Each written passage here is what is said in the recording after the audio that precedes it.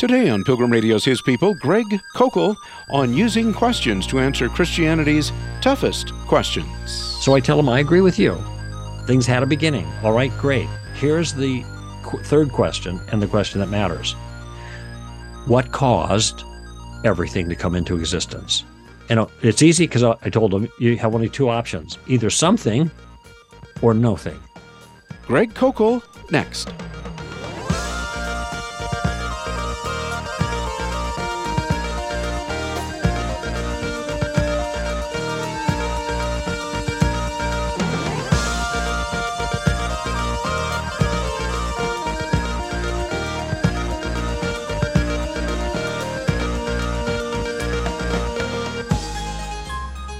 For many years, Greg Koukl has provided innovative strategies for communicating biblical truth to those who hold different views.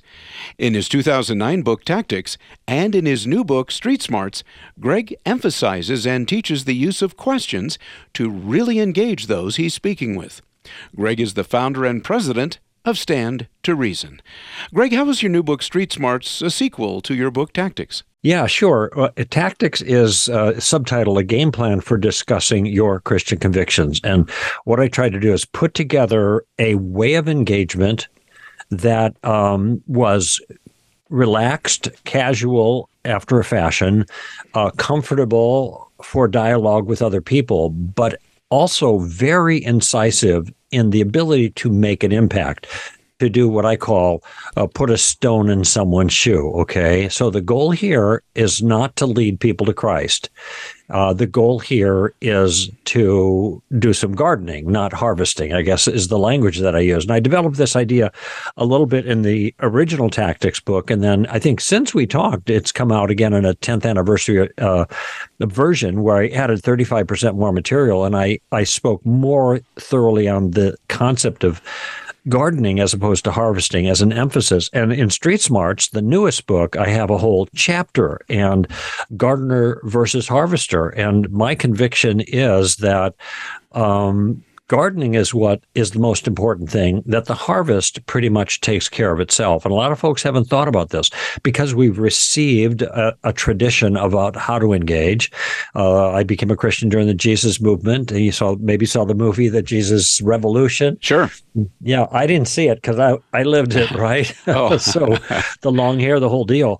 But back then, you just present the simple gospel, you invite people to receive Christ, and a lot of people responded.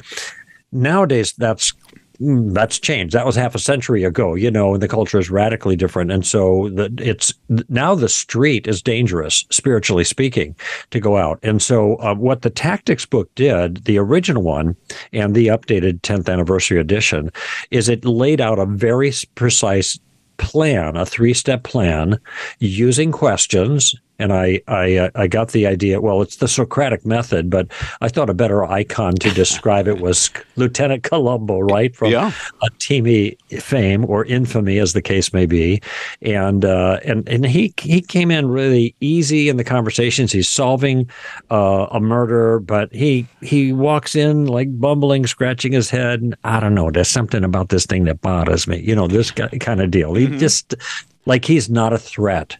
Right. And he's asking questions, and he's just gathering this information. But of course, his mind is working, and he's got a plan, because every time he gets some more information, he asks more questions about the information he got. And this puts him in a position, first of all, to have information that he needs to know where to go next. And it positions him also, if he's figuring out who the murderer is, how to position his questions in a way to kind of do a mic drop moment at the very end, right? They didn't call it mic drop back then when Columbo was on TV as a regular thing. But in other words, you want to bring people to a point where they see this is a challenge to their view or a challenge to their challenge to us that they have never thought about. There's a weakness there. And this is what we want to do. We want to get them to think. And so in gardening tradition, not harvest tradition, the goal isn't there to get them, okay, well, you want to pray to receive Christ, that may not have any meaning to them at all. That's something that most people have to think a long time about if you want a real conversion as opposed to a decision. No, the goal is quite simple. The goal is just as I put it in the book, to put a stone in their shoe. Okay. You just want to get them thinking about this other element and then let it go. And by the way, this is something that I have been pursuing a long time and teaching on, the idea of gardening rather than harvesting, and using the tactical game plan to accomplish that, the 3 steps, which I'll get in more detail in a moment. But I do want to focus just a moment on this gardening harvesting contrast, because one thing I realize is that I'm not a harvester, I'm a gardener. Okay. I have not prayed with anyone to receive Christ in over 30 years. Wait, I mean, you have an apologetics ministry, which is a sort of a subset of evangelism. Yes. People think you're praying with people all the time to come to Christ. You've led how many to Christ, and yet you're saying you haven't prayed with anyone in 30 years. Look at, but Jesus didn't pray with hardly anybody to receive Christ. Paul didn't pray with hardly anybody. John didn't pray with hardly. There are no altar calls in the New Testament. There are no occasions where people are invited to pray to receive Christ as Lord and Savior. This is a modern phenomenon. Now, I'm not putting it down. Yeah. And I've used it before, and it serves some people very well, but it doesn't serve the majority of people well. How do I know that? Because they're sitting on the bench. That's scary to them, especially in the street, so to speak, the cultural environment that we find ourselves in. And this is why I want them to understand that what we see in the New Testament is gardening. Gardening. Mm-hmm. A little here, a little there, a little here, a little there. I planted, Apollos watered, God caused the increase, Paul says famously to the Corinthians. And of course, when we think about our own journey, as it were, to Christ, if we became a Christian, in high school, college, as adults, whatever. Yeah. It didn't happen overnight. And it was a process of us thinking about things that were presented to us at different times. And this is why the gardening metaphor is so good. Jesus trades on this very heavily in John chapter 4 after his conversation with the woman at the well. Some sow, some reap, is what he said. And the sower and the reaper rejoice together. So there's 2 different roles here, one team, but 2 different seasons in a person's life, and 2 different roles that we play in people's lives. Okay. And I realized I was a gardener. And so I have been, as I've been talking about street smarts now to audiences, Bill, I've been taking polls of the audience. So these are Christians that come to an apologetics conference, right? They're believers, right? Yeah. I say, how many people here? And I've just been doing this the last 3 weeks, and I've already spoken to 5 or 6 audiences. Pretty good sized audiences. How many people, I ask, did not become a Christian by praying the sinner's prayer with someone or coming forward for an altar call? And the average is about 3/4 of the Christians are raising their hands. They did not respond to that prayer. They became Christians, but not like that. In fact, many of them became Christians. I've talked to some of them. They just don't even know when they became Christians. They just heard the word and began believing it, and they found themselves thinking, I'm a Christian. Okay. Yeah. And that's exactly the way it happened in many cases of the New Testament. Or sometimes there's a strong preachment like we see in Acts 2, and people are cut to the quick and say, what should we do?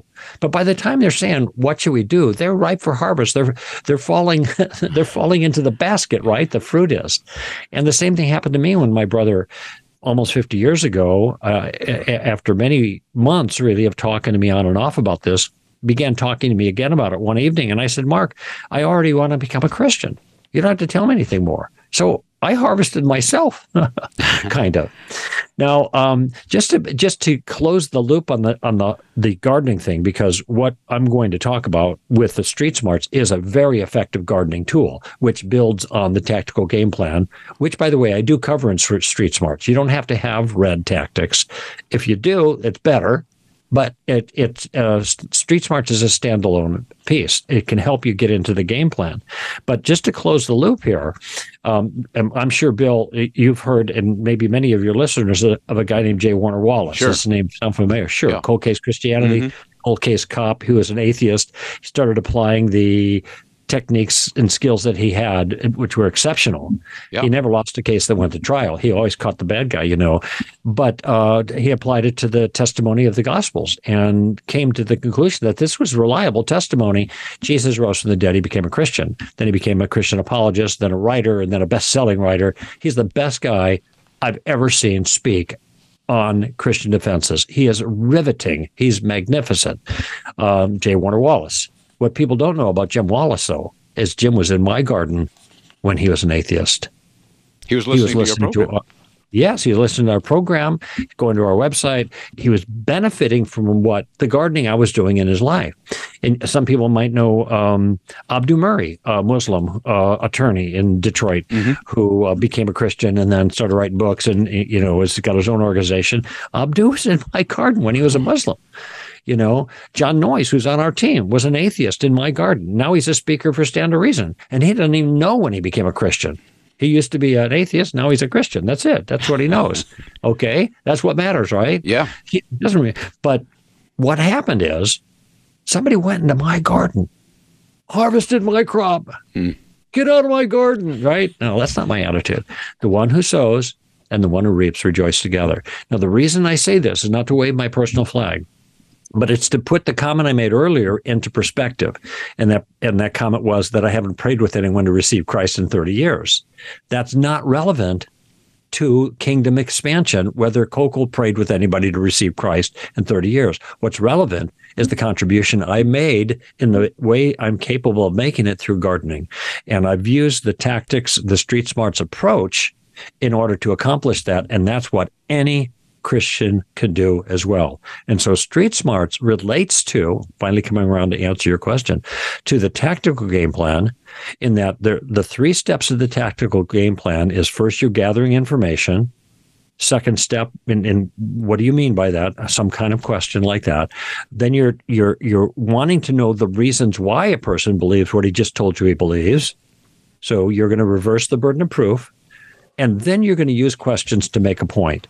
And I developed the concept in the tactics book, but street smarts is the 3rd step on steroids, because now I deal with more than close to a dozen different issues. I got atheism, I got the problem of evil, I got different problems with the Bible, like genocide, alleged genocide, and slavery. I have the Bible and science. I have 2 chapters on abortion. I've got chapters on Jesus, the Son of God, chapter on Jesus, the only way of salvation, and chapter on gender and sex and marriage. All of those things. How do you navigate that? Okay, I teach you how to navigate effectively on those particular issues by using questions. And how do you make your point by using questions? It's actually not that hard if you have a little tutoring. And this is what I'm doing in Street Smarts. Adding the tutoring, we can talk about how that's structured, but how do you approach all of these different problems, these challenges, in a way that's effective and keeps the Christian safe? And that's one of the things I'm concerned with, too. Well, Greg, I wanted to ask you, just coming back to the gardening, harvesting idea, and you said something right at the top that if you're aiming at anything, you're aiming at real conversions, not necessarily decisions. Decisions, right. Differentiating between those two and the real conversion. Right. It could happen at any time, but can you help us to understand that? And then you say it's God's work, it's not ours. That's correct. I heard Ray Comfort say once, and Ray Comfort's a magnificent street preacher, and he's got a big enterprise. A lot of people know about it. He uses tracks a lot and very effectively and makes films. He's a great guy, and he's done really good work, and we've done work together. But he told me once that he was invited to a church, and they asked, can you get us some decisions? He said, I can get decisions. Decisions are easy. What I want is conversions. And so he's making a distinction between the kind of response that people give sometimes when they're almost manipulated in a certain way, to come forward in a way. Music's on, every eye closed, every head bowed, and all that, and Ray's point was, I want the real thing. I don't want a false conversion. I want the real thing. And this is what I'm after too. And the fact is, those things don't happen in a snap. All right, with very few exceptions. People can just survey their own lives. How long did it take you when you began considering the claims of Christ to the point that you decided to follow Jesus as the Lord of heaven? And I say follow Jesus because I'm just trying to avoid this receive Jesus as Savior and Lord language, because it's tired.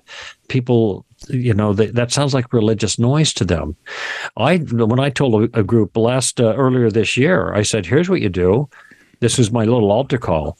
You're guilty. That's why you feel guilty, because you are guilty. I said, and here's what you need to do. You need to beat your breast, bend your knee, and say, Lord, have mercy on me, a sinner. Lord, have mercy.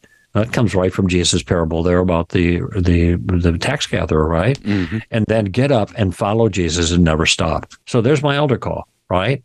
And so I get to the gospel, but I know that unless there's a lot of gardening done first, people will not be converted.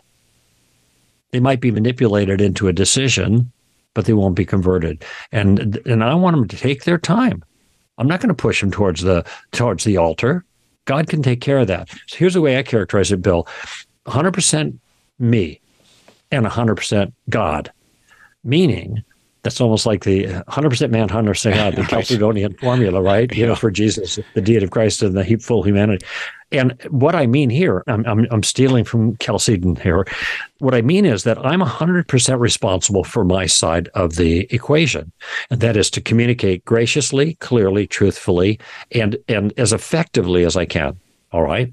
Once I do that, I'm done. It's over with. What does God do? He's 100% responsible for his side, and that is taking it from there, making the difference, changing the person, bringing them to Christ. And this is why it happens so often without the immediate agency of another witnesser, right? It can just happen. I've just talked to somebody a month or so ago in Albuquerque, New Mexico, and she said, I was just sitting in my car, and finally I realized this is it. Now, she had been 13 generations LDS, 13 generations. And it took her a number of years to come to this point where she's sitting in a car and other people gardening in her life. And she bowed her head and surrendered. Now, I don't even know what that surrender looked like. Please come into my life and forgive me. I don't know what she said, but she was surrendering to Christ and certainly understood enough in all that gardening to know what this entailed, and that her salvation was secure because what Jesus did for her, the Jesus of the Bible, not the Jesus of the Book of Mormon. Well, my guest is Mr. Greg Koukl. He is founder and president of Stand to Reason, and we're talking about his new book, Street Smarts, using questions to answer Christianity's toughest challenges. And Greg, you said questions help to keep a person safe. And, of course, we think of street smarts. Street smarts keep you safe on the street. But can you help us to understand how questions keep you safe? And then I hope you don't mind a compound question. What are those you mentioned those 3 steps. Can you kind of give us an illustration of what they look like? We have a perfect example right here. We're having a conversation. Who's doing all the work here, Bill? I am. You are. I'm doing all the talking. But the conversation, you're relaxed, right? The conversation is moving in the direction that you determine because you are the one asking the questions. So the person asking the questions is in the driver's seat of the conversation. Of course, Christians know this too because it's experienced in the reverse to them. Non-Christians pelting them with questions, and they're out of control. The other guy's in the driver's seat. Okay. So we're going to use that advantage of the questions. We're not going to do it the way the non-Christian does it, but we are going to use that advantage. Also, questions are, it's to keep you safe because when you're asking questions, you're not making statements. If you make statements, you have something to answer for. If you're just asking questions, well, you're not making any claims, so you don't have any burden of proof, right? And so there's nothing you have to defend at this point. And so that it makes it very easy there. Plus, they're conversational. So I have a bunch of conversations in the book pertaining to particular topics, back and forth, back and forth, back and forth. Easy, okay? But the questions that we're asking are guiding the conversation in that particular step of the game plan. And so, if you ever get in a tough spot, ask a question. It gives you some breathing room, buys you some time. So lots of benefits to asking questions, okay? Now, the second thing you asked about is sketching out the basic game plan. 3 steps. First thing you want to do in any conversation is you don't think about leading somebody to Christ. You don't think about what's coming down the pike. You don't worry about anything else. All you want to do is gather information. That's all. You just want some intel. If they're challenging you about a particular aspect of Christianity, ask them more about the challenge. Spell it out. For example, somebody will say, well, what about the problem of evil? I say, what about it? Okay, let me pause for a moment. Yeah. The first use is to gather information, but there's a model question there. The model question is, what do you mean by that? And that's a way of asking for more information, but there's lots of variations. Okay, and here's one of them. What about the problem of evil? What about it? Well, that's a problem for you, isn't it? What's the problem?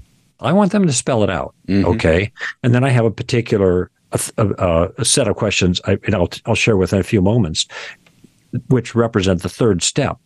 But when somebody makes a statement about their own view or offers a challenge, you just want to get more clarification here. But there's a second thing you want to have clarification on, and this is the second step. First step shows you what they believe, if they're offering an alternate viewpoint, say atheism, for example. Now you want to know why they believe what they believe. Now, of course, this is the question they ask us, right? Yeah. So why can't turnabout's fair play here? If they make the claim, they bear the burden. All right, so I'm just going to ask them now, how did you come to that conclusion? Or some variation. Oh, the Bible's been changed. Really? How do you mean that? To explain that to me. What is, well, translation after translation, blah, blah, blah. Okay, now I understand your complaint. Why is it you think it actually happened that way? Now, I know a lot of people don't know anything about that when they say that. They've just heard other people say it, and so they repeat it, okay? But they have never studied it themselves, okay? And lots of times when you ask, well, tell me what you mean, or you ask, why do you believe that? Give me the reasons. You're going to get dead air. I call it the Simon and Garfunkel moment, you know, that song that they did in 1966, Sounds of Silence, right? Yep. Okay. So, you know, it's amazing that you ask them the question, they don't know how to answer for their own view. Okay. So that's the first two steps. Very simple, shallow end of the pool, no threat at all. Now, the next steps, though, the third step is, here's the way I like to put it. It's the first step is gathering information. The second step is reversing the burden of proof, asking them for reasons for their view. The third step is using questions to make a point. Oh, now you're on the offensive. You know, in a sense, you're going to go after a weakness or a flaw or in the challenge or in their view. Okay, fine. But there's a speed bump here. And this is what the Olive Street Smarts is really dedicated to, overcoming this speed bump, or there's actually three of them. First of all, if you're going to show a weakness in a view, you've got to know what the weakness is, right? Yes. You got to know the flaw. So in every single chapter, half of the chapter, I'm talking about, here are the problems with atheism. Here's the problem with the pro-choice view. Here's the problem with the gender view, or the same-sex marriage thing, or here are the problems with the complaint about Jesus is only the Son of God and not God himself, you know, et cetera, et cetera. So lots of different details there. And now you got to know the problem. That's the first speed bump. But if you're going to expose a problem, usually you don't get there in one step. Usually there's like 3 or 4 steps you use to get there, like A, B, C, therefore D. And if you try to do that with somebody in opposition to you, they're going to keep interrupting at every stage, taking exception. They don't want to give any ground. And so now you don't have a conversation, you have an argument. Yeah. And you're not able to you can't lay your point out. Okay. This is why, and here's the third part of the speed bump, for each of those steps, you need to have a question that you use to gather information from the other person to make the steps. Okay. So, for example, I was challenged once, give a good, at a University of Toronto. Okay. Give me some good reason. This is an atheist. Give me a good reason why God exists. Okay. You mind if I ask you a few questions? No, go ahead.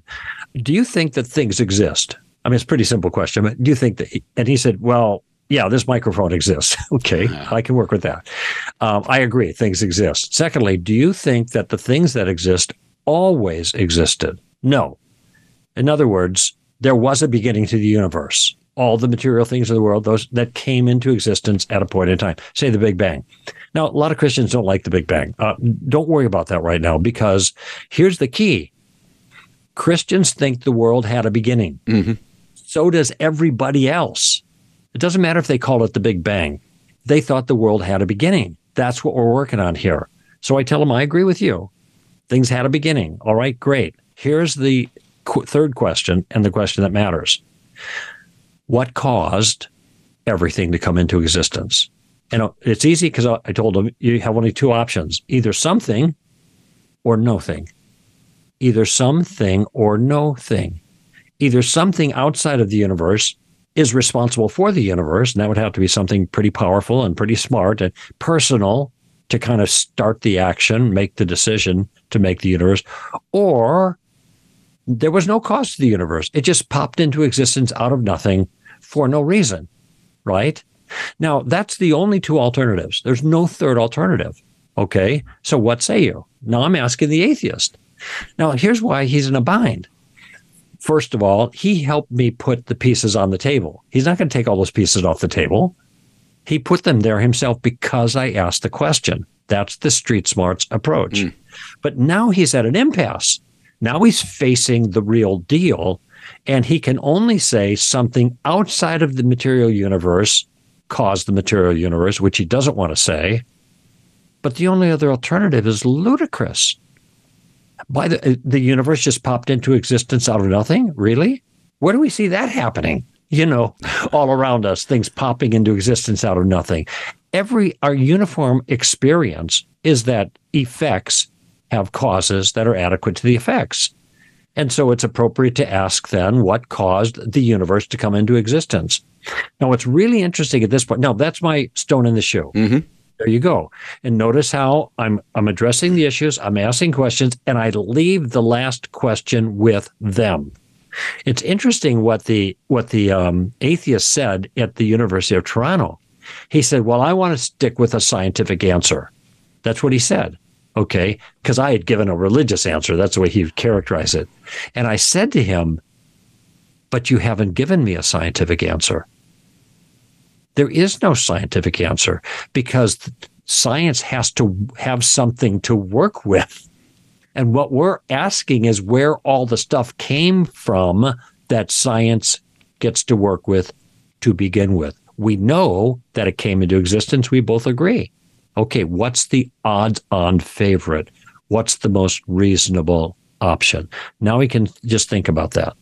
And by the way, another little insight in this conversation, if somebody says it just popped into existence out of nothing, you say, oh, in other words, a miracle happened. Right? Yeah. That's not a miracle? What would you call it if you don't call that a miracle?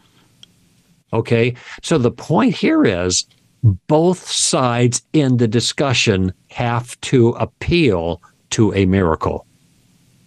Ours is an appeal to a miracle by someone who can work miracles.